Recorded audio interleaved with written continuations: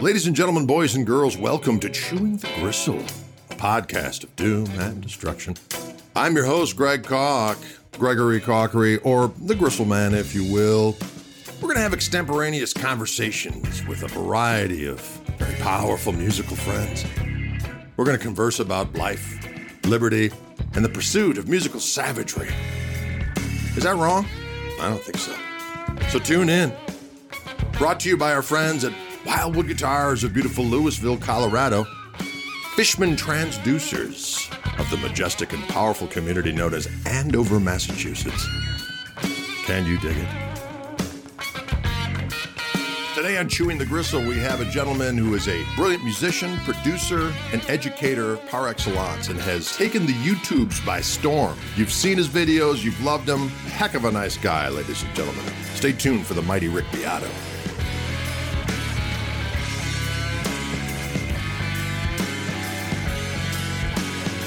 Ladies and gentlemen, welcome to another exciting edition of Chewing the Gristle with yours truly, Gregory Cockery.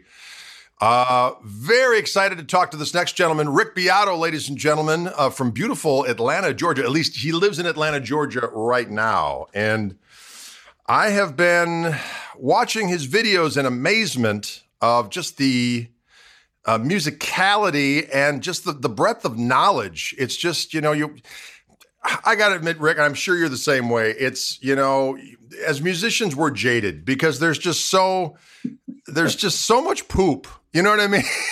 There is. And so initially you're like, what's going on with this? And then, so when I started watching your video, I was like, man, there is a lot of exceptional information on here. So, and of course your playing is great. And your ideas that you put on Instagram for soloing stuff, it's always really, really cool stuff. And so I guess I'm curious as to, because I know the internet thing has been something that all of us have been all of a sudden, I guess I'll do this. You know what I mean? And so kind of talk us through, your journey. I mean, you went to music school, you got a master's in jazz performance. So what was your initial vision for what you wanted to do? And how has that changed leading up to, this is a long ass, obviously, question, but leading to where you're at now? Give us kind of a little bit of a excursion into that trek. Okay, first of all, Greg, I want to say that I'm a massively big fan of yours. You are absolutely one of my favorite guitar players. Oh, and I did meet you for 20 seconds at Starbucks. You probably don't remember this. I do remember that. Ago. I do remember that. I was getting my coffee, and then I'll turn to the side, and I know you're 6'13". People know that, right? That you're 6'13 and a half. And I look over, and I was, what's up, Greg? And that's all we said to each other. You said, hey, Rick, and that was it. I think we talked about coffee for a brief second. We did talk about coffee for a second, which is it's a bonding beverage. It is. But so I didn't know what I always tell people I'm not a guitar player. Really, I used to be a guitar player 30 years ago, but I didn't practice guitar from about 1991 was the last time I played a jazz gig until 2016 when I started my YouTube channel. And I'd play when I was a music producer, and I would play, when I produced a lot of metal bands. That's what I did for a living. Okay. And a lot of really heavy screaming kind of stuff. And I did other kind of bands, but a lot of metal. And there was no guitar solos in any of the songs or anything. And if I played guitar on things, it'd be just ambient parts or whatever. Right. So I hardly ever played. When I started my channel, I had one of my interns came in. It's like, his name is Rhett Shull. He's got a YouTube channel. So Rhett came in one day after he'd been interning for a few years. He said, you should start a YouTube channel. I was like, why? Oh, people will watch it. I was like, nobody's going to watch some white-haired dude on YouTube. I said, what would I do? He goes, do all your weird jazz stuff or talk about producing, talk about anything. And I said, well, I don't know how to use a camera. I don't own a camera. He goes, I'll show you. So he came in the next day and he made my channel trailer. And then I started about a week later, I made my first video. And I made 344 videos the first year. That's insane. That's insane in the membrane. So how did you end up in Atlanta? I mean, where is that? I'm from New York, originally from upstate, from Rochester. Okay. And I moved down here in 94, at the end of 94. I had been signed to a publishing deal with Polygram before that. And I came down here to start a band. And I did start a band in 97, a band called Billionaire. And we were together for about a year. We got a record deal. We made a disastrous record with a producer that hardly showed up to the studio. And I didn't know anything about production. It was literally a disaster. Put it out for a couple of weeks, and then the label got bought out by Universal, and then we got dropped. And that was it. So after that whole journey, but in the meantime, I started producing bands. In 95, a buddy of mine's band called the Tender Idols called me to come over and help them with the song. I ended up producing their record. And Dave Cobb, who's a great producer, he was in that band. He's a huge country producer, one of the biggest out there now. He was a guitar player in the band. And I just kind of started with that, with a couple things. But by the time my band got signed, after we'd made our record, we had about 6 months off. And so I started producing full time then. Uh-huh. And I taught myself. I just read magazines about how to engineer and just did it, figured it out. And that was that. That was it. When you mentioned Rochester, you wouldn't by chance know the venerable Joe Romanola up there, do you? Guitar enthusiast? You do not. He's got a little indie kind of guitar label called Grooveyard Records. And I remember years ago he came. I did a clinic. It was the House of Music up there in Rochester. House of Guitars. House of Guitars. Thank you. Oh, yeah. And anyway, he's quite a character. He's just a guitar-loving fool, I'm going to say. He's a great guy. And so he came out, and he always liked this one record of mine. So years later, after it had kind of run its course, he's like, you mind if I license that record? But I was just curious. You mentioned Rochester, and I thought, I wonder if he knows Joe. Greg, there's a huge jazz guitar community in Rochester, always has been. So when I started playing in the mid 70s, and there's a guy a couple streets away from me. I was mowing his lawn, and I went in to get paid. I saw he had all these guitars in there, and I was like, "You play guitar?" He said, "Yeah, I own a music store called T Rizzo Music," and his name was Tom Rizzo. Well, Tom, excuse me, ended up selling the store.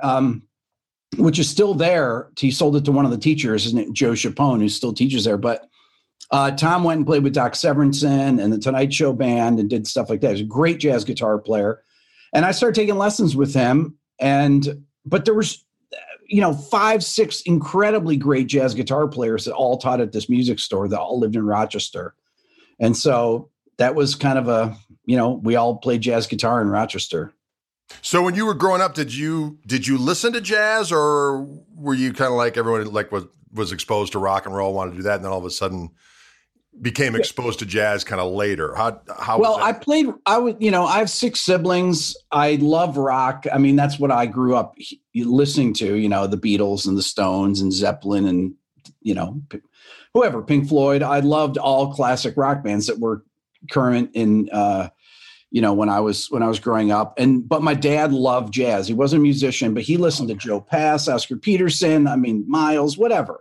Right. My dad was a huge jazz listener, and he liked really complex jazz. I don't know why, but he did. He just, he was really into that. So I was used to hearing jazz. So my first guitar lesson, I learned Donna Lee, the Charlie Parker tune. That's a hell of a first lesson. Yeah, so I learned it before I walked into my first lesson. There was a teacher that was in the waiting area. He said, "You going in for your lesson?" I say, "I'm going to have a lesson with Tom." He goes, "Oh, let me show you something." And then he taught me Donna Lee in about 15 minutes or so. And he was like, "I can't believe you learned that." I was like, "Okay." But I started on cello when I was like 3rd grade and stuff. I played cello when I was a little kid. And then I went to bass. And my undergrad degree is in classical bass. Oh, no kidding. Yeah. Awesome. What's interesting is that I too have 6 siblings. Where are you in the number 7? So I'm 6 out of 7, second youngest. How about you? I'm the youngest. I'm the last. Well, my brother is the oldest, and then he's 14 years older than I, and then there's 5 girls, and then I came about 5 years after my closest sibling. So I was kind of oops, and so I ended up living having to room with my brother. because of course all of my other siblings were girls. So I was exposed to all of his records. So that's why, by rights, I was born in 66. So by rights, I should have been, a Gen X, either a metalloid or a punkist, as the case may be. But I started, I listened to Cream and Hendrix and Cream and Hendrix and Beatles and Stones and then more Cream and Hendrix and so on and so forth. But it was funny because you mentioned in third grade, I started up with the cello as well because it was I really wanted to play guitar, but it was orchestra is offered in third grade. And I remember getting that cello and trying to figure out Easy Rider by Jimi Hendrix. And it did not go well, but yeah, it's funny. It's a funny excursion, but Donna Lee is an interesting tune that brings up memories because I went to a college in the middle of Wisconsin, University of Wisconsin, Stevens Point, which also had a brewery, I might add. So that was really my course of study back in the day. Not that I'm recommending that to anybody, but I had to play Donna Lee for my junior recital amongst other songs. But I always reference this when I'm giving lessons to folk when they talk about, well, what do you recommend for practicing? I go, well, whatever you do, because I practiced everything sitting down, and I learned the head and would practice it sitting down and all the other tunes. And then when I practiced with the guys I was going to use for the recital, we practiced several times sitting down. We show up for the thing. I'm standing up. I can't play shit. It's really, you have to practice standing up. You do. Yeah. It's actually true. If you're going to stand, you got to stand. That's right. But I just never forget it. It was catastrophic. But luckily, what happens in Stevens Point stays in Stevens Point. So that was all well and good. So you end up going to school for jazz at the New England Conservatory. So what was that like? What was that whole experience? It was fun. I was my guitar teacher there was Mick Goodrick. Oh yeah. And I've heard that. Miroslav Vitus was the head of the bass department. Okay. Famous jazz bass player, head of the jazz department. And it was this was in the mid '80s. And I graduated with my master's in '86. So the jazz was really happening still at the time, way more than nowadays. And there were tons of jazz gigs. I played all the time. I played in Boston. I had different groups and things. I played with people like Vinnie Colaiuta back then in the mid '80s, and I've known Vinnie for 35 years now, something like that. So is this back when you had that epic beard? Because that beard was majestic. No, the epic beard was about 15 years ago, 10 years, 15 years ago, something like that. Everybody's like, when did your hair go white? I said, when I had 3 kids. You can relate, right? You have 4, right? I do indeed. Yes. Yeah. That'll turn your hair white in a hurry, Yes, or it'll just go. Right. It either goes white or just retreats. But I'm sorry I interrupted you. So we're in Boston. You're gigging around. Yeah. So Mick Goodrick was my guitar teacher there, and he was really interesting guy to study with. And he had some. I should say that my guitar teacher undergrad is a guy named Steve Brown, and Steve taught me so much about. He's an incredibly great jazz guitar player. That being said, I was a rock guitar player. My first guitar solo was Hey Joe that I ever learned. My mom, I always tell people, my younger brother, John, is a really good guitar player. He's 4 years younger than me. And when we both started at the same time, we were about 13. He was 9. And I would play rhythm for him for 5 minutes while he'd solo on Hey Joe or something. And then he'd put his guitar down and we'd get in a fight because he wouldn't play chords for me. So finally my mom was like, I'll play chords. My mom, and she's like, what are the chords? And I said, okay, E, G, C, E, C, G, D, A. And my mom's like, okay, no. So my mom would literally play, Greg, for 15 minutes while I soloed. My mom would play rhythm guitar. Yeah. That's fantastic. It's funny because Hey Joe is the first solo I learned as well. There you go. I couldn't believe it. That was one of the most most exciting things too, to learn that solo. And absolutely, the most fun thing to improvise. That's what's more fun than that. And your improvising, Greg, is absolutely phenomenal. You are.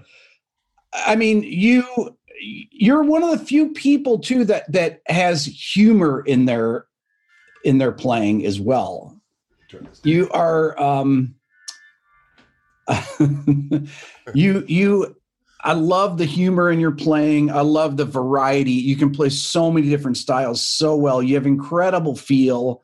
Oh, well, thanks. And your ideas, your flow of ideas are ridiculous. And to me, that is just the pinnacle of playing, is people that can improvise. And I always tell people that's what you should always strive for, is being able to do it off the cuff. Well, what's crazy, I thank you very much. That means a lot to me to hear you say that. But, it's so weird for me because being on this COVID hideaway, as I like to say it, obviously horrible things are going on in the world. I don't want to make light of any of that. But all things being equal, everyone healthy in the home, all that other kind of stuff.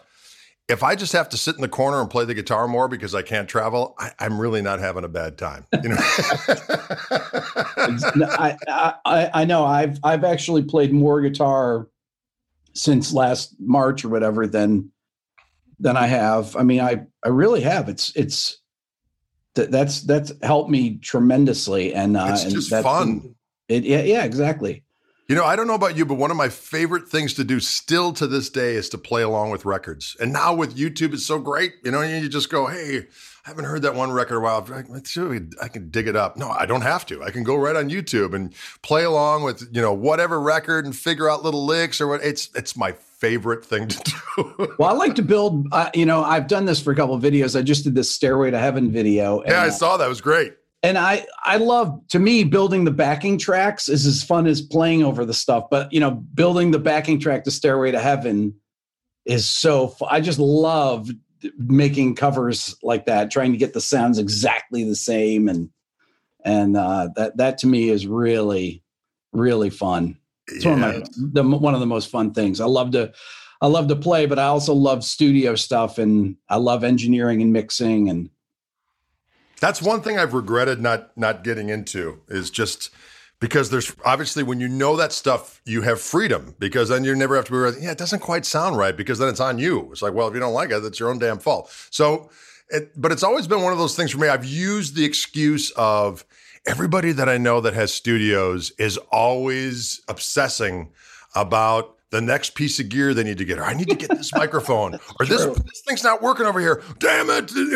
Now everything's not compatible because I upgraded the software on this, and I was like, I just don't want to do any of that. But so the trade-off is that you're reliant on other people to do to do all that stuff. So I'm curious. You could do so many things. You got these videos coming out. You obviously prepare a lot for these videos. I mean, what's a day look like for you? That obviously you must work at this 6 days a week. What does a typical day look like for you when you're conceiving and then putting all these things together? So I usually get up. I get up about 6 a.m. And now, with my 3 kids at home, I make breakfast. My wife and I. She goes to work at 7:30 or so, and then I get my kids going. They're on their Zoom classes by 8, and right. And then I get down and I start working usually around 9:30 or so. Or a lot of times I'll sit out in my backyard, and I'll drink coffee and talk to my buddies and try to come up with an idea for a video. And it usually takes me about a day to make a video at the most. Okay. And I'll work until, I work 12 hours a day, 7 days a week, pretty much. I gotcha. Yeah. I've done it for 4 years now. It's pretty time consuming. But obviously it's worthwhile. It is. it's fun. Working out. Yeah, it's fun. And now that I do, and I try to post on Instagram every day too. And that's been really fun, because I don't really play guitar very much on my YouTube channel, because I do videos on so many different things. Occasionally I play guitar, but on Instagram is kind of my place where I can goof around on the guitar, which I spend 5 minutes every day doing that. Well, they're awesome. I really enjoy them. Thank you. I hold my guitar in these videos. I don't normally hold my guitar up like that. I only hold it like that for Instagram, so the guitar neck doesn't get cut off. But I can't really play. I can't do vibrato properly or anything. If you ever see me, if I'm playing a solo on my YouTube channel, like Stairway to Heaven, I hold the guitar normally because you can't really play vibrato. I can't play. You just can't have any feel playing like this. It's weird. Right. but I don't like the guitar getting cut off. And when people are watching, I want them to be able to see without saying, oh, wait, is he at the first fret? Well, the neck is getting cut off there or whatever, So, and that kind of screws up my playing because I play like that, for a few minutes every day. Then I go to play and it's like, wait a minute, this is weird here. And then my right hand's in a different spot. It's like, forget it. I have noticed that you love the Gibsons. You're a Gibsonsman. In various different iterations. So has that always been the case for you? I own 4 Tellys. Okay. I have an Esquire. I have a custom Strat that I had built. I have 2 PRSs. Now I play, I used to be a Fender. Well, I don't know. I've always played Fender and Gibson for the most part, but I have 6 Les Pauls. I have a Les Paul special that I love to play. Yep. But I love Gibsons, What is it about a Les Paul? Even though that's never been my main guitar, I just adore them. I like to look at them. You know what I mean? Yeah. You pick it up. For years when I was going out to Wildwood, I bought a Greg Martin Collector's Choice number 1558 Les Paul. And for a good year and a half, I didn't even bring it home. I just kept it out there, even though I was only going out there 4 days a month. But I would bring that guitar and I would just, I'd have it in my hotel room. And I used to refer to it as my Rocky Mountain mistress. And I'd go out and I would just wake up in the morning and just see it from across the room and just like, God, that is the most glorious. What is it about Les Paul? It's like we've been transfixed by some spell. They are really, I think that they're beautiful guitars. They look great. To me, they play great. It's funny. When I would, as a music producer, I ended up using Fenders so much for overdub parts for a lot of I use Tellys almost so much because a lot of the bands I would play would use humbucker bass guitars, a lot of, 7 strings and things like that. And or low tuned guitars. So they'd always use the pointy headstock guitars. And, but then to do any type of extra production stuff, I would end up using things like I'd use stuff that really would intonate well. You don't have to worry about the tuning, or you get different, more ethereal sounds. So I find myself, I used to play Fenders, especially Tellys, all the time. Yep. And I would just play my Gibson. But when it comes to soloing, I love playing on my Gibson because the neck is just, for my hands. I learned my first electric was a Les Paul. Okay. And so, I've always kind of played Les Pauls. So. But my favorite guitar is my special, my double cutaway, this one here, because I love this. I love that it's got just with the matte finish. I guess you would call, what do you call it? Matte finish? I call it. Yeah, they call them like VOS. I guess they call it. Yeah, right? yeah, and the thing that because the body and the neck, I like to play up here on the low E string a lot, and this is one of the few guitars. That and SG that you can actually play up there, and your thumb, the neck just hits the body right there, so it's easy. You can play anywhere. Just so you know, when I'm looking over this way, I'm actually looking at you. My camera's over. Oh, got it. Okay, cool. Cool. Yeah, I recently did some P90s with Fishman because I've been working with them on those Fluence pickups and boy, I'll tell you what, there's nothing like P90s. And I think we really nailed it. So it's going to be fun for them to come out. I'm actually going to have them in another version of my Reverend guitar, but it'll be more Gibson scale, set neck, ebony fingerboard, so on and so forth. But man, P90s, I love P90s. They're my favorite. They're a unique beast. And when they sound good, man, they sound really good. Yeah. Yeah. I just love, to me, single note playing with P90s. Always sound. I just there's a sweetness to it that I really like. That I don't know. I really prefer it. Kind of reminds. I've always mentioned this record, but that Lou Reed Rock and Roll Animal record, the tone on that with old Steve Hunter. I think they were both playing juniors on that, if I'm not mistaken. Yeah, I think that's that right. Also reawakened my lust for the phaser. I've been reliving my phaser fantasies. But yeah, P90s sound great. You load them up. And I remember a buddy of mine, years ago, his main rig was he would use a Junior into an old blonde bassman, and he would collect blonde bassmans and just crank it up and put that thing through it. It was the most glorious tone. It's kind of the same thing with with Esquires, single pickup guitar. For some reason, it seems like that one pickup is getting all the magnetic mojo, and they just belch forth beauty and savagery at the same time. Yeah, I love my Esquire. I love it. It sounds killer, and I don't know what the 3 positions do on it, Greg. I never thought about asking, but what do they do? What do those 3 things do with one pickup? Well, it depends. Sometimes what they do, like on more the modern versions, and I think it's a variation of what they did back in the day, is that in the normal bridge position, I think it's bridge and they bypass the tone control. Okay. And then in the middle position, it's bridge with the tone control. And then when it's what usually would be the neck pickup, it's like some predetermined diminishment of some kind of a buffer to give it kind of a bass pickup or like tone rolled off sound, like a preset tone roll off. And which is actually kind of cool. What they did later is they did something where they turned into something that was a little more kind of squawky, almost kind of it sounded a little bit out of phase, but it was more usable because obviously people didn't really use that and they would just not, they would just not go there. But then in later wirings, they changed it so that when you were in that usual neck position, that it was just something where they dialed in this capacitor to give you this kind of squawky little, kind of cocked wah type of a sound, which is kind of cool. But,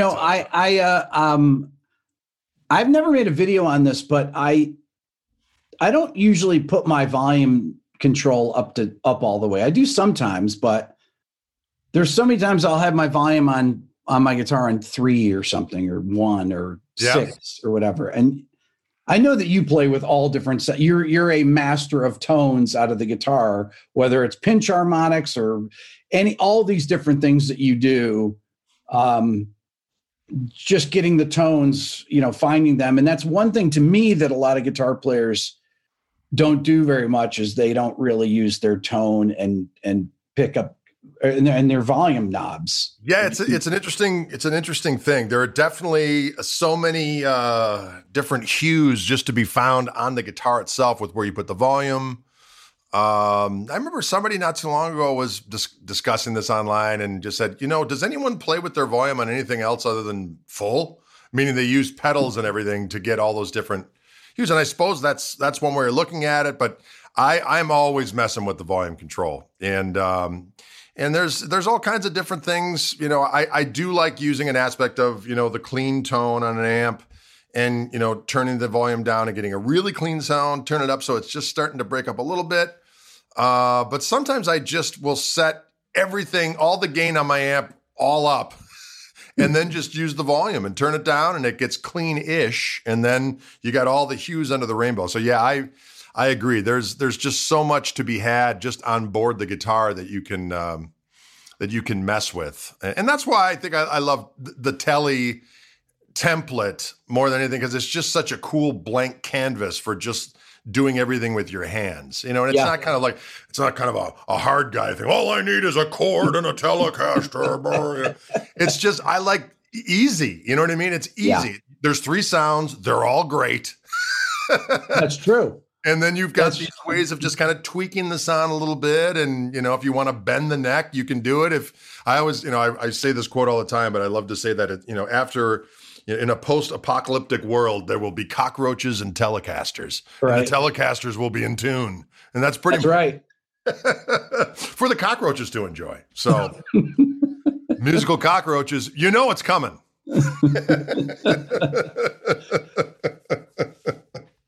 We interrupt this regularly scheduled gristle-infested conversation to give a special shout-out to our friends at Fishman Transducers, makers of the Greg Koch signature Fluence Gristle-Tone pickup set. Can you dig that? And our friends at Wildwood Guitars of Louisville, Colorado, bringing the heat in the shadow of the Rocky Mountains. Oh, Lord have mercy. Well, let's talk about a little bit about... I think it's interesting. I get asked this question a lot. I'm sure you get asked it a lot. is people are debating whether it's good or bad to have this quantity of knowledge available about music so readily accessible to everybody online. Not from a financial point of view. I mean, there are those that think about it from that point of view, but just there's almost a diminishment of the majesty now that it's all available. And I don't take that view at all. I think this is the golden age to learn music. And the idea is to make music that is pleasing to yourself and others. And now, I mean, I'm sure you can totally relate. Remember back reading Guitar Player magazine, and you'd read, say you're reading up on Albert Lee, and he mentions guys like Hank Garland and Jimmy Bryant, or, even Jerry Reed, or whatever the case may be. And if you went down to your local record store, they're not going to have any of that stuff. And unless you were really proactive with, sending away for records or going to conventions and getting that stuff, it was like, oh, one day I'll, unless somebody took pity upon you at one point, gave you a mixtape with some of this stuff on it. But nowadays you can literally access any of this stuff. Either there's uploaded audio or there's video of these people playing. There's people disseminating this stuff for you. I think this is absolutely the golden era of learning music. And, as far as I'm concerned, when it was the golden era, apparently, of the record industry, I wasn't making squat. And now I've got all these different opportunities to play the music I want to do, pretty much say whatever I want to say, within reason. But I get to express myself musically in a way that I never could before and get compensated for. So as far as I'm concerned, it's like, I'm okay with everything that's going on with the internet. Yeah, it's interesting. I think a lot about this, that not only can you learn anything, people show you exactly where everything's played. You can watch videos of the actual players. You can find Jimi Hendrix. I mean, where could you ever have seen Jimi Hendrix play, or Wes Montgomery? I didn't even know there were any videos of Wes at all. Exactly. And every guitar player you can think of, every musician you can think of, there are tons and tons of countless videos of them playing. George Benson is a person that I'm a massive George Benson fan, and he really, to me, his guitar playing was not really represented on record as much as now you can watch him play live gigs and things like that. That mind-boggling. And but the other side of it is that, yeah, you can learn all this stuff exactly as people played it, but I find that things like improvisation, the level of that not as many people improvise now. They compared to when you and I were growing up, because you learn to play blues, you learn to play rock. Some people learn to play jazz, but it was all pretty much improvising back. If you learned in the 70s, that's people improvised on records. There wasn't, you could have Peter Frampton, there's 10 solos and you feel like we do, there's, Stairway to Heaven solo is a minute long. Right. When I started doing my solo, and I was like, this thing goes, I was talking to Phil X, who did the Eddie Van Halen thing, and Eric Johnson too. In the video, I was talking to Eric, we all were saying, man, that solo's long. Right. A minute long solo, or David Gilmour at the end of, Comfortably Numb, between all the solos in that song, it's 3 minutes of the song are guitar solos, and it's, being able to improvise is still something that I, you can learn things exactly like people play them, but it doesn't necessarily make you a great improviser.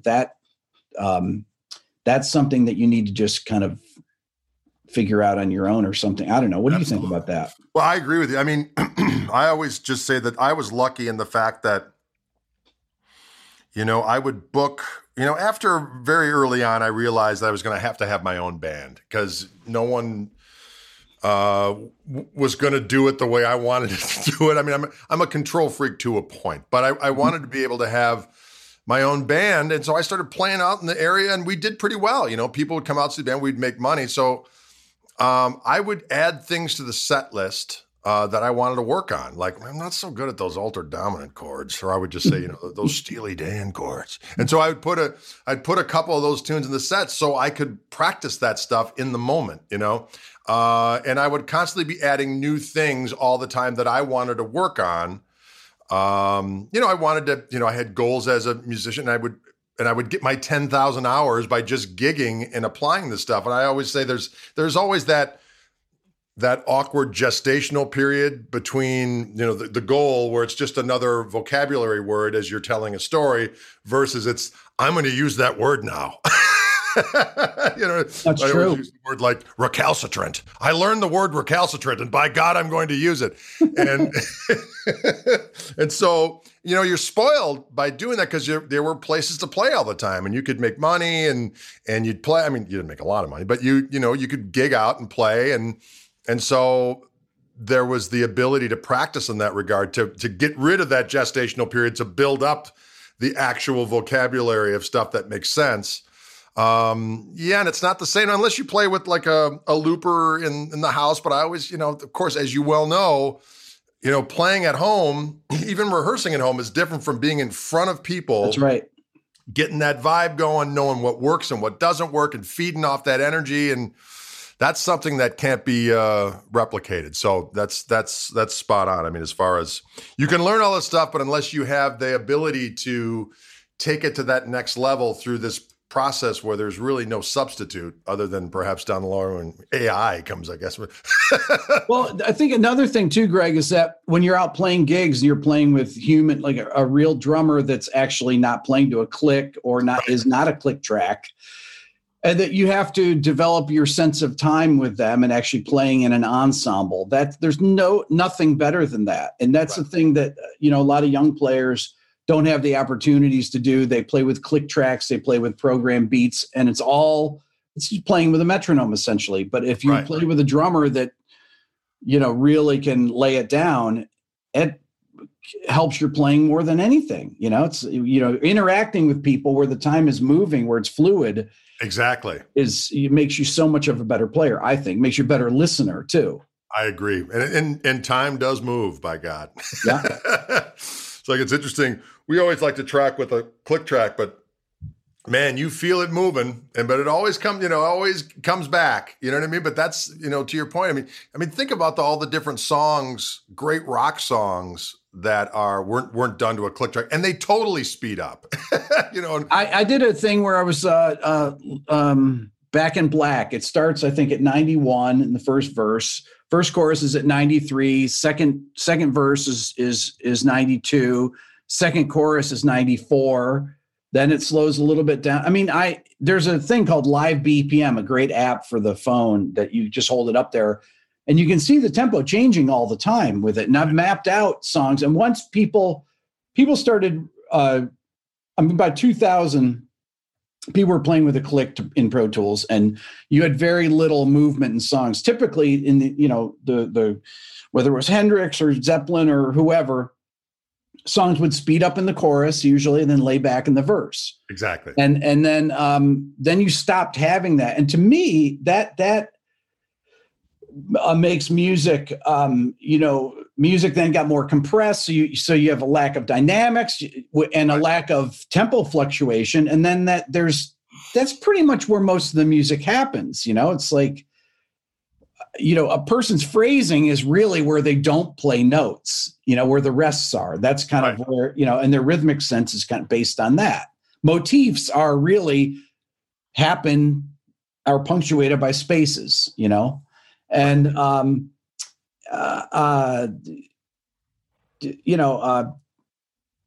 very few people, if you listen to Black Dog, Bonham's clicking his sticks together. You always hear that last stick click before they, that Andy Johns is unmuting the thing, and you always hear that one stick click, but he's going crash, click, click, click, click, click, click, click. Right. In between. That's what people used to do. Right. So, I was thinking about that as you've, done these videos where you're disseminating artists, maybe giving them a closer look than perhaps you'd done before, just as far as how the songs come together, the production, and so on and so forth. Was there anybody that upon deeper investigation, you're like, holy shit, these guys were really great. And conversely, like, oh my God, I'm amazed that the whole produced such a great thing, because by its parts, it's kind of a hot mess, even though that's, it's interesting because some recordings are, I did a breakdown of Ramble On, and the perfect case there, the Bonham's is doing the click track, is just him hitting on his drum stool or something. You're right. The beat, and then that's the click track for the song. I mean, there is no click track on any of these old songs that I pull up the things. There is no click track to them, right? There's somebody's always keeping a beat. There's never a click. Those things, it really depends. You'll hear weird. In the long run, the songs, they all sound great when you put the tracks in together, but sometimes you think, boy, that's a weird sound. If you were to take the guitar sounds on More Than a Feeling, for example, and you listen to the clean electrics, it's all just, it's all 1K or so. Even the guitars in the chorus, Tom Scholz's Boston guitar sounds are like a half-cocked wah is what they sound like. Exactly. Yeah. It's all mids. But when you put it in, the bass is massively big on that first Boston record. All the songs, huge bass, and Tom Scholz is playing everything on there. And but you solo the things, you're like, God, that's weird. That sounds weird by itself, but mostly, or Brian May's guitar on Bohemian Rhapsody. Now, I didn't do a video on that, but I have all these Queen tracks and everything, and some of them sound really strange with the bleed that you hear, and but then you just put everything together. It sounds amazing. Right. It's crazy. Yeah. They did on Bohemian Rhapsody when the track gets really full near the end, there's just a track of snare that comes in where they're just because they didn't have samples or anything. And just to get the snare to come out, they just added a extra snare track, played right along with it, Very interesting. Yeah. So you see stuff like that that's really, really interesting. When you mentioned the first Boston record, I remember I got it for Christmas when I was like in fifth grade. And I remember getting that record, putting it on my phonograph and eating rock candy and playing with my You Drive It. Well, when that came out, it was interesting because I didn't know anything about engineering or music production. So I came out in 76, and I think 76. Yeah. And I was in eighth grade or so. But you knew that it sounded different than other records. You never heard guitars that were that distorted. They had to sustain like that, and just all the feedback and the pick squeals and pick slides and everything. I was like, whoa, what is that? You recognize those things, or Zeppelin, you would recognize that the records didn't sound like anyone else, all these unique guitar sounds, drum sounds, everything. It sounded huge. Yes. Or Hendrix would have the weirdest panning stuff, and you put that on the headphones, or Pink Floyd, and you think, oh, that's amazing. What is that? And that to me, that's really I've always been interested in that as well. And I don't even know what we were talking about there, but that's all right. It's all good. It does make me think of that.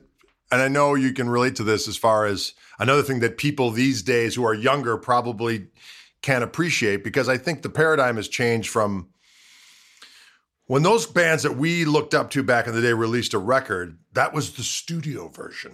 But we knew the live version was going to be a whole other thing because, for one thing, they weren't going to try to replicate all the parts. So whatever they were going to do was going to be something different, and they were going to be improvising. And so there was always the discussion, I prefer the live version, and that kind of stuff. Whereas it seems like more today, it's like the artists are trying to replicate through additional ancillary tracks that might be piped through playing along with to try to sound exactly like the damn record. And even a lot of the legacy bands, it's almost as if they are trapped into not being able to reinterpret their own songs, because if they get too wild, the average listener's like, wait a minute, you know what I mean? That seems to be a disappointing aspect of modern musical life. Greg, I interviewed Peter Frampton a couple of years ago, and I asked him, because some of the things, the Lines on My Face was a song that on the record it came out on, was it Frampton's Camel, I think? It's an acoustic song. And then, and on the live record, it has nothing. The guitar part's totally different. And he said, and I asked him about that. He said, "Oh, well, we had just made our own electric versions of them, totally different parts, right? Kind of the same guitar part, but executed completely differently. It was an electric version that was really nothing like the studio version. And that, to your point, that was a big thing." Yeah, and I remember those because my sister had. She had that first Frampton record where he's got the Les Paul in the front with the black background where he's just kind of singing. And then the live record came out, and the live record destroyed any of his studio stuff. It was like there was no comparison. Right. Everything, his singing, his guitar playing, everything was way better than the studio stuff. And the drums were glorious. Oh, yeah. I mean, that's a really incredible sounding record. It's really well done. The drums sound modern on it. In the middle of the 70s, they used nice open sounds.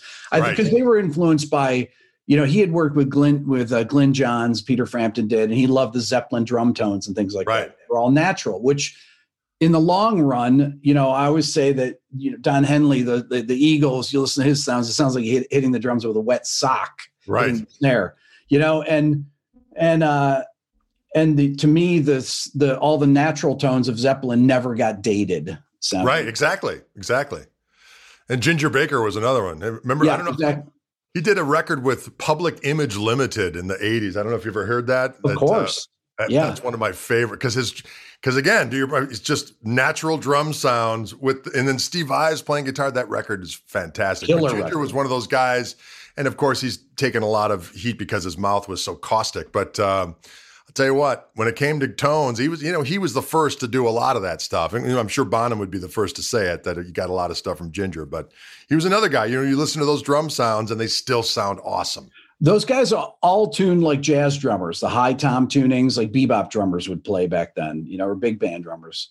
And the drums would have so much tone to them because of that. They'd have real, a lot higher pitches, and having the bottom heads on them made them they were so resonant and they sounded great in the room. Whereas the dead toms with no bottoms on them, the room sound was not important. They wanted all close mic sounds. That's one of the reasons that Don Henley didn't want to work with Glyn Johns. It's like he wanted to have, I don't like the Who drum sounds. Like, what are you talking about? The Who, Keith Moon had amazing drum sounds. Did indeed. You wish your drum sounded like that, Don. No offense. Right. Things worked all right for Don. They did. Don did well. But all things being equal, I agree with you. Yeah. It's it's amazing. I still find myself I'm just a total Zepp head, and it's interesting because I remember there was a period where I started playing and I didn't like them as much because I felt that especially at that point Zepp was still I think In Through the Outdoor had just come out, and I loved that record, and but then shortly thereafter I got more immersed in kind of the blues stuff and maybe started to open my ears to some jazz stuff, and Zeppelin was just too kind of mainstream, and Jimmy was a little too sloppy or whatever the case may be. So I kind of veered away for a while, and then came back, of course, as we all come back to the power of the Zepp. But I find that, it's just hard to overstate just how cool it was that they understood the crux of what made that old blues stuff real and the old roots rock, and then took these other elements and popped it in there. And that's why I always say, in the difference between them and like more of the metal bands of the 80s is that there was, the bands of the 60s, they were searching for something other than just musical. There was like this mystical thing. Music was more of like a search across the board for all things mystical and magical. And there was just this element of, as I said, it was kind of scary, to be honest with you. And of course, then when there was the scuttlebutt of, Robert Johnson selling his soul at the Crossroads, and Jimmy Page apparently is into the dark arts. You're like, maybe there's something to this. You know what I mean? And And so as years went on, I mean, I just Zeppelin, even though I listen to these bootlegs to this day, because of course they're uploading them into YouTube all the time, and I'll listen to things from 77, and man, one moment you will hear something that's so ghastly, you're embarrassed for them. And then the very next minute, you'll be like, no, this could never happen again, ever. Right. No, exactly. Exactly. And the whole idea of Bonham, it's like, once he left, I mean, they couldn't get anybody to replace him. No. I mean, no one felt music the way that he did, and no one matched. I mean, Jimmy Page really, I felt bad for him because he was so used to being able to just count on that happening behind him that he could do whatever he wanted in the dragon suit, resplendent, smacked out with a cigarette, be like, I'm the coolest guy in the world because this guy behind me is making me so. Yeah. But it's just one of those things. And capturing that Bonham sound, you get a lot of guys that, I'm a bit really into Bonham, but they don't get the fact that, well, yeah, but you had to have listened to the R&B stuff and Bernard Purdie and Ginger Baker, and then the guys before that, Art Blakey, all that kind of stuff is a part of why he sounds the way that he does. And it's just one of those things where I listen to those guys. Like I listened to the 1980 tour. I listened to that quite a bit. They toured Europe in 1980, and there's some dodgy stuff on there. But for the most part, there's these glorious segments where Bonham is just like, God, it's like a force of nature. I mean, am I high on crack, or do you agree? I totally. It's that's never been anybody, that was when Bonham died, that was, never could be replaced. Yes. Same with Keith Moon, absolutely. It was both those bands losing their drummers that were so unique. Both their styles were so unique for the and such a big part of the band sound. I mean, there's other bands that lost drummers that they could carry on with someone. They could carry on with someone, but not in these. Not that they're. I mean, who played like Keith Moon? He had the weirdest. He did. How could he play so busy, yet it worked with the songs? I still can't figure it out. And as much as he got crap for being kind of past his prime at 31 years old, that's always what kills me. Oh, he was past his prime. But his playing on Who Are You is awesome. The tones are great. The parts are cool. Apparently I had to do it several times, but hey, it's rock and roll. What are you going to do? Right. Well, that's what's fun about the music thing. It never gets boring talking about this stuff. And I think that's, it's one of the fun things about the YouTube situation is that you can share your love for this stuff and really get into the minutia. And there's people that are fascinated by it because it never gets old. It's just, well, there's a lot of stuff, for me being 58, I have a lot of, I've lived a long life to be able to talk about a lot of different things on my channel, as opposed to being, if I was 30 years old and you have half the experiences that you have with music, it's, I just find there's just so many things to talk about and so many things that I think are interesting, and getting to meet people like you and this is really, great. It's funny because I always watch you, I'll watch you play, I'll watch you on Instagram and stuff. And I was like, man, if I lived near Greg, we'd be hanging out. I know we would. We'd totally hang out and geek out and listen to music. And then I was thinking, and you are the funniest person when you I kind of miss it that you're not out touring, because when you would do your advertisements for your gigs when you'd be over in Europe, I will go back and watch those things because those are amazing. Those are, I'd watch them 20 times and you just riffing, just talking about, you got a gig coming up here. And I would never begin to try and imitate you either, Craig. I love that.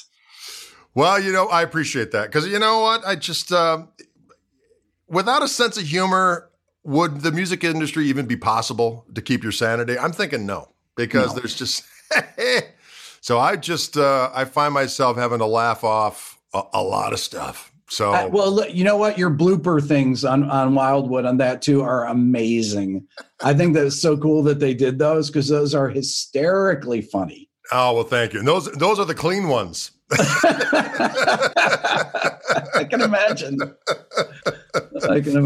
Well, it's been a lot of fun. That's one of those things, like I would have never thought of doing this internet, the Wildwood thing. Just totally was happenstance. At the time, the majority of my stuff that I did was I did a bunch of stuff for Fender. I would do clinics for them. I'd do sometimes they would just send the band on tour and we'd do sanctioned shows, Fender events and all this kind of stuff. And I was never an employee of Fender.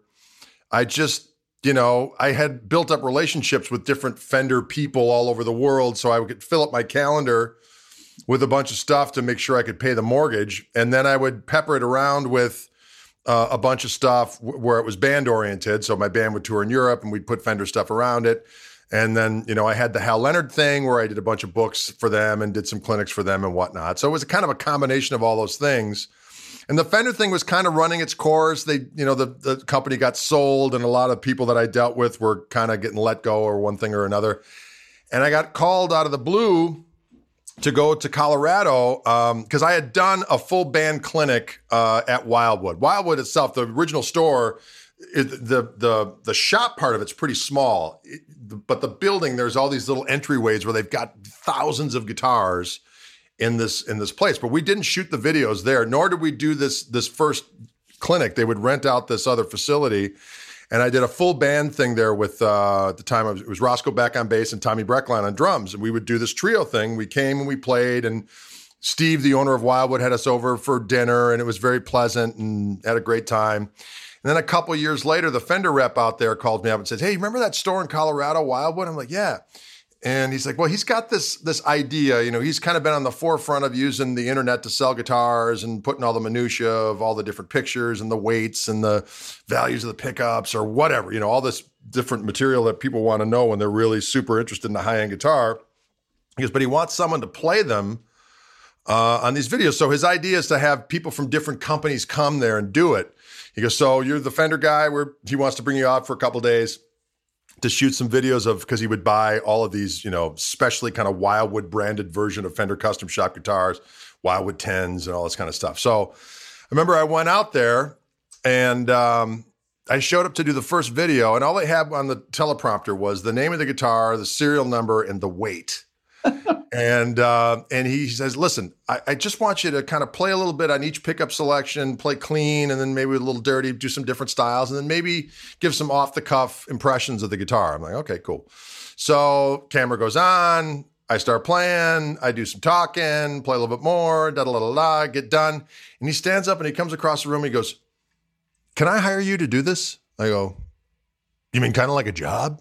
And he's like, "Yeah, I will fly you out here every month to do these videos." And now you got to remember, at this point, having never had a retainer from Fender, I'm thinking the largest guitar manufacturer in the world can't give me a retainer, but this guy in Colorado's ready to give me a guarantee every month to come out and play their guitars for them. I'm thinking, let's do it. So I started going out there. I think initially it was 3 days a week. And then it became apparent that, I started playing on Les Pauls and stuff. And he's like, "Well, you play totally different on a Les Paul." I'm like, "Yeah, well, I played 335s for years and yada, yada, yada." And he goes, "Well, I could sure use you a lot more if you'd play some of these other guitars." So the Fender guys really weren't using me. They didn't have a problem with me doing it. So I ended up doing these videos. And I always say to folks that, of all the different things over the years, not that they all haven't been great, and I'm grateful for them, and the different record deals and columns and magazines and all this kind of stuff, it all pales in comparison to the videos that I did for Wildwood, because people are basically, they can go anywhere, anytime, anywhere around the world and click on, "Oh, what's this guitar?" And then there I am, just talking, playing, doing whatever. "Oh, well, Greg, I would get on there and watch the videos just to hear you play. I wasn't interested in buying guitars. I just wanted to hear you, and because you were hilarious, and that was a place that I could see you play. So anytime you would do videos, I go and watch them. So that's that's really great. And being able to that's the other thing about you being such a good improviser, is that you and being so good at so many different styles of playing, you know, it makes it interesting. And, you know, you can play a Les Paul and you'll play something completely different than you'd play on a Tele or whatever it is. And that's, you know, that is, you know, kudos on that. That was, oh, well, thank you. It's been a lot of fun, you know, and people will ask, does it ever get boring to go out there? I'm like, I don't think you understand. I get to go out, and for 4 days straight, I wake up in the morning, I get a tasty breakfast, I look at some mountains, and then I go into a room and I get to play these unbelievable guitars, pretty much play whatever I want. And then at the end of the day, I'll say, hey, can I take that one back to the hotel room? And then I'll play guitar all night. I'm like, I don't really have a problem with it. So I've been kind of missing going out there. They've been sending me guitars. So we've been doing stuff where I'll do a couple live streams a week and give them some extra content. But obviously I was used to doing 20 to 25 guitars a day. Wow. And now that, you know, they're sending me 4 a week. So we're trying to figure out an equitable Greg, way. would you practice ever, or you just would play all the time? Well, I would practice different things. You know, there was never like a set regimen of I'm going to, you know, go over these scales and do all the different intervals. Sometimes I would, but for the most part, I would be like, I'd get a little hair up my bungholio about something. Like, hey, you know what? A couple of those gospel guys, I need to listen to this guy and that guy. And then I would just turn on the video in the hotel room, and, you know, there would just be a couple things that they would do. But, oh, what's that? And I would take the chord, and then inevitably I would take it and I'd kind of write my own tune around it. That's kind of my modus operandi. So, and then in doing so, I come up with a different, you know, more fun content for me to play, possibly play with the band, and then certainly to use on the videos. So that's kind of been my thing is, and then I would get into an old Fleetwood Mac Jag, you know, and then I'd be like playing along with, you know, those, you know, the Peter Green and Danny Kerwin stuff. And then and then Steve one day from Wildwood's like, you know, Danny played some cool records after Peter left. And I'm like, I mean, there was life after Peter? And so then I started listening to those records, and then, you know, just the way that he did the vibrato, and always the songs were kind of reverb drenched, haunting, weird chord changes. And I'm like, yeah. And then I just kind of go on these different jags where it's like, you know, oh, now I'm into this guy. And again, it always kind of my modus operandi is, they'll play something weird and be like, well, that's cool. And then I'll learn that. And then immediately I'll try to integrate it into something of my own. And that's my story, and I'm sticking to it. Although I have been using the metronome a lot more lately, just for the fun of it. When I'm playing, I'm always tapping my foot and trying to keep in time in that way. So anytime I'm doing a video, I am adhering to time of my own creation. But it's been interesting playing with the metronome, and I'll just kind of keep it on and jam along with it, and, you know, and just kind of say, oh, I have a tendency to speed up this part. I have a tendency. So it's just kind of cool to calibrate every now and again, of realizing my habits, and then trying to, you know, consciously maybe trying to bring back things here or there, and saying, you know, when I do this stuff, it's a little this. And if I use the metronome, I can reanalyze it a little differently and make it a little bit more palatable. My goal, basically, Rick, is to play shit that doesn't make me want to vomit, because I don't know. It's a good thing. Greg, when your son Dylan does he, if you're playing, will he just come over and sit down at the drums, or what? Or do you guys plan times to get together and do stuff? Or I know you guys do a lot of stuff together. It depends. I mean, we do 2 live streams a week that he's on. Yep. And then we do like Saturday, we're doing one with the band where Toby comes down, the organ player, and we'll do the trio thing. So, but other than that, I mean, it kind of depends. I mean, there was a period there where he was doing a bunch of stuff on his own.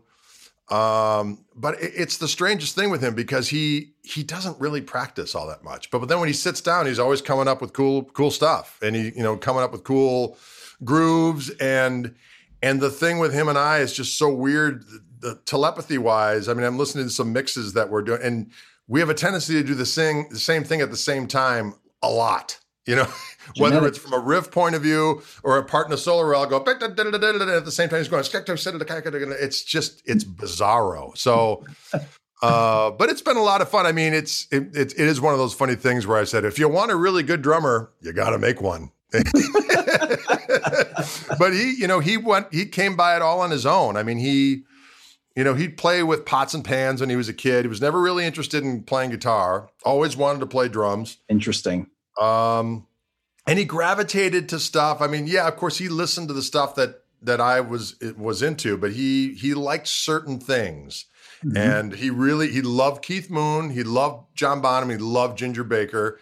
And then he loved Steve Gadd, Bernard Purdie, and would listen to that stuff as well. And he always played jazz throughout high school, kind of begrudgingly, but he did it and he did a good job.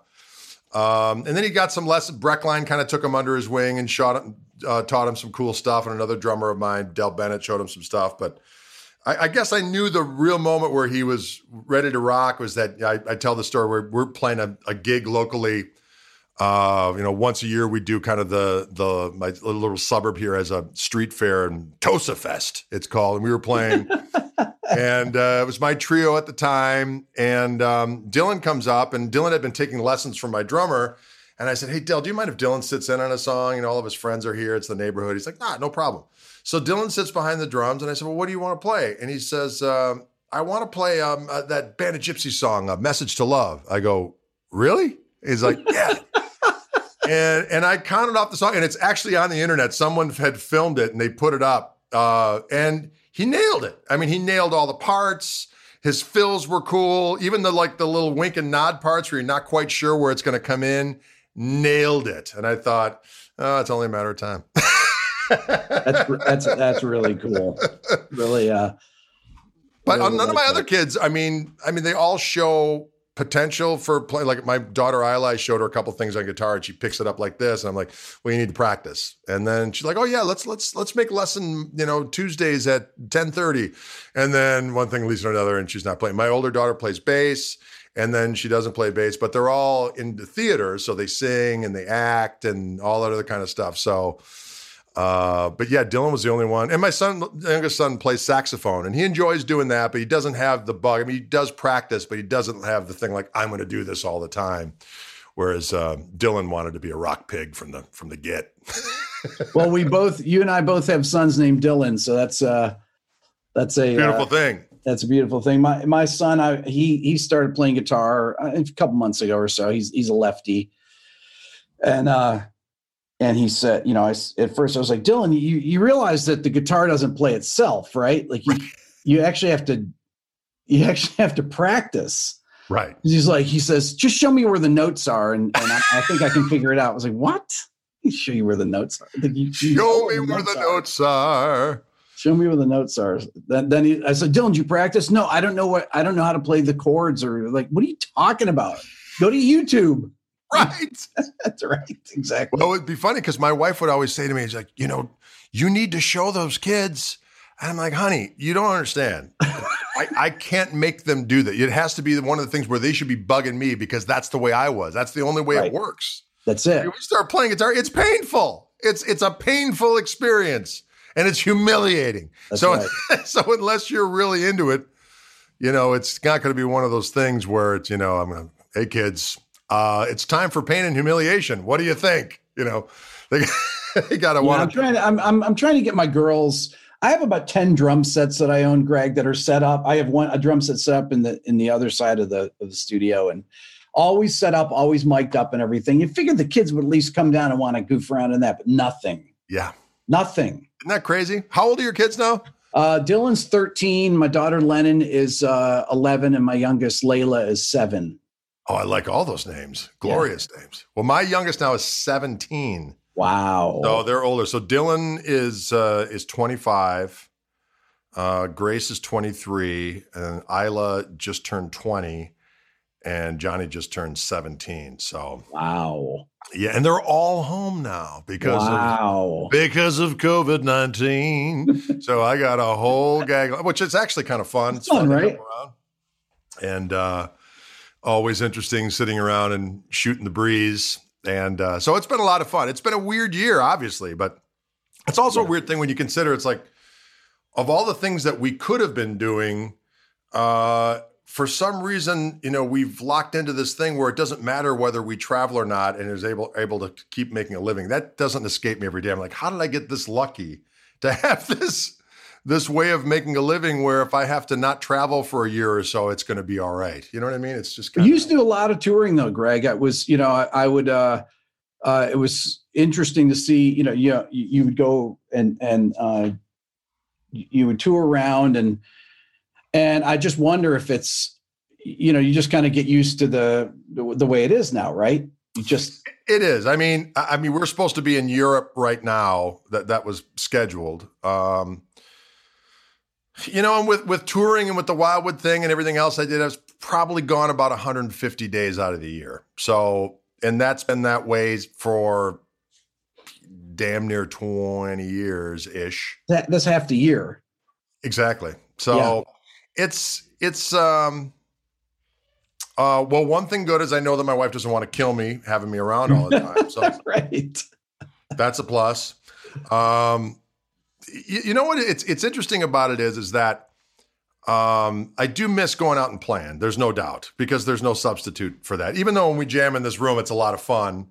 But going out and playing and certainly seeing the world and getting to be in front of people and talking with people, that's a whole other thing. But it has given me pause to reflect on, kind of going over my back catalog and some things that I've maybe let, because you're always looking for the next thing. Oh, I got to get this record out and I got to go here and this tour. And now you're like, well, nothing's really happening. Oh yeah. What did it, I started finding some old charts of some of my old songs. Like, man, that would sound really good with the trio. So it's given me more of a chance to refine stuff, I guess.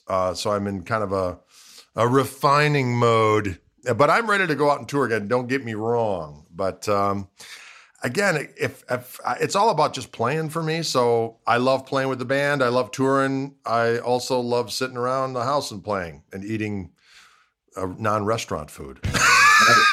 Oh, yeah, exactly. So anyways, crazy. Well, listen, I think we've wrapped a good long time here, and it's been an absolute pleasure. Thank you so much for spending. I know you're a busy man, and kudos to you and all your success. You do such a great job. What you're doing is really a service to humanity, let me tell you. And really cool stuff. Very knowledgeable guy, great musician, and I'm glad we got a chance to talk. I've been waiting to pick your brain about a bunch of stuff. So really fascinating. Greg. Thank you very much, and I hope to see you on down the line in person. Hopefully we'll get down there to Atlanta with the band. I'm sure once there's any semblance of a NAMM or wherever musicians gather after this is all done, hopefully we can hang out. Absolutely. All right, my friend, will you take care of yourself, stay safe, and we'll see you on down the line. Thanks, Greg. All right, have a good one.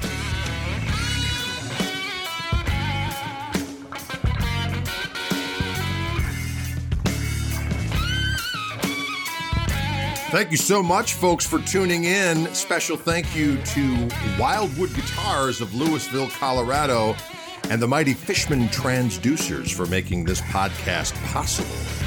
If you enjoyed yourself, ladies and gentlemen, please subscribe and review so that people can get the word out that this is worth experiencing. Can you dig it? Thanks again. We'll see you soon, or you'll hear me soon.